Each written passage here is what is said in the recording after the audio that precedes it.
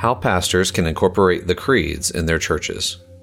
Originally posted by Yuri Brito on May 2, 2017. You can find a link to the written post in the show notes. Christian, what is it that we believe? While creeds like the Nicene and Apostles have been fundamental pieces of Christian liturgy and life, the American Church is highly unattached to these classic statements. From this creedal phobia has arisen the popular "No creed but Christ" slogan. Such slogan, of course, only proves that creeds are inevitable. The question ultimately is determined not by whether we will use a creed, but which we will use. The Nicene and Apostles' Creed are inestimably valuable since they connect the 21st century church to the historic Christian church. Yet, many evangelical churches are confused about the creeds, while some outright reject the creeds as a Roman Catholic conspiracy. Rod Dreher observes that, quote, "New social science research indicated that young adults are almost entirely ignorant of the teachings and practices of the historical Christian faith," end quote. Yet, many evangelicals are determined to remain in ignorance. Over the years, I've heard many Southern Baptist pastors attempt to add the creeds to the congregation's life and worship, only to be met with the worst of skepticism about their motives. One pastor of an independent church was immediately accused of being a Romanist. The creeds are not welcomed in most churches in this country. How then can pastors encourage their congregations to adopt such historical affirmations without dividing their flock? Subheading: 5 ways to incorporate the creed. There are at least 5 ways to incorporate the creeds into a church. Generally, churches without a vibrant liturgical life will oppose the creeds, but with some work, even modern independent or non-liturgical traditions can find the creeds to be happy additions to their services. I am not proposing any radical changes immediately.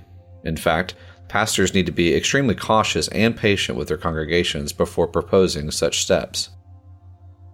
These are a few ideas on how to begin the process and the conversation, which will hopefully lead to the implementation of the creeds.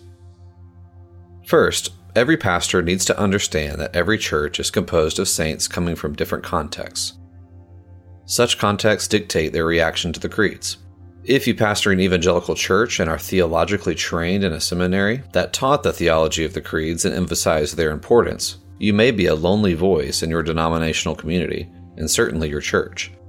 Understanding that many people are allergic to traditional language and repetitive vocabulary can be a good start to seeing the obstacles ahead.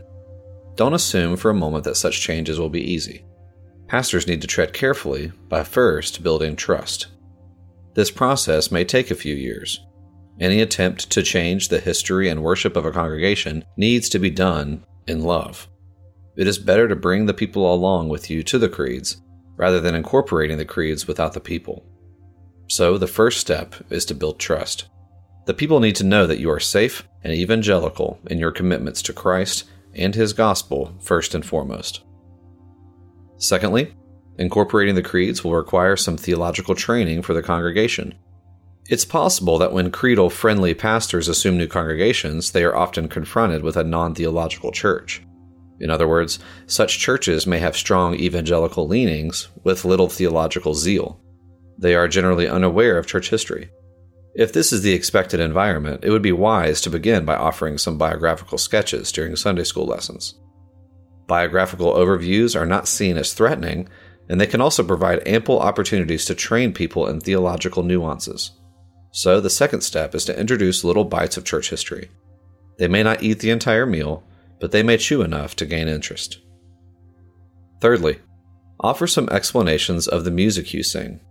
An example of this is found in the familiar hymn, "Holy, Holy, Holy."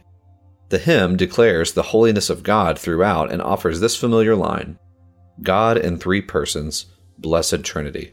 Pastors may take some time to explain these concepts to the congregation. What is the Trinity? How many persons are there in the Trinity? Does the Bible teach the Trinity? Why is it important to confess the Trinity? A pastor may even wish to make reference to the creeds as they elaborate carefully on the triune nature of God. Sometimes hymnody offers the easiest road to the creeds, since traditional hymnody is written by thoughtful Christian thinkers. Fourthly, it's important to disciple your leaders through books and Bible studies. The congregation is more likely to accept changes if they know the leadership is behind the decision. Have the conversation in casual settings where the topic of creeds will not be misunderstood or found threatening to the church's way of life. Many parishioners find the idea of change to be a slap to the history of the congregation or the way things have been done before the pastor's arrival.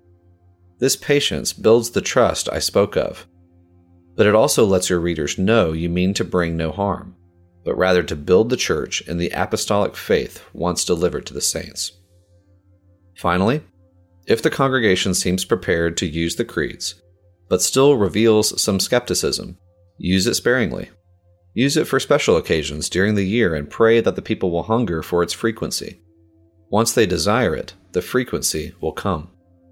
But pushing it too soon and too much might backfire and cause division.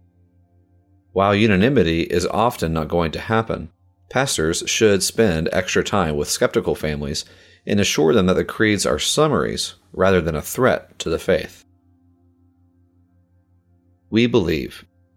We are the church. The church lives faithfully when she looks back and faithfully upholds her commitment to the historic faith. With great care and caution, pastors may provide an environment where such creeds can be used, appreciated, and loved by God's people.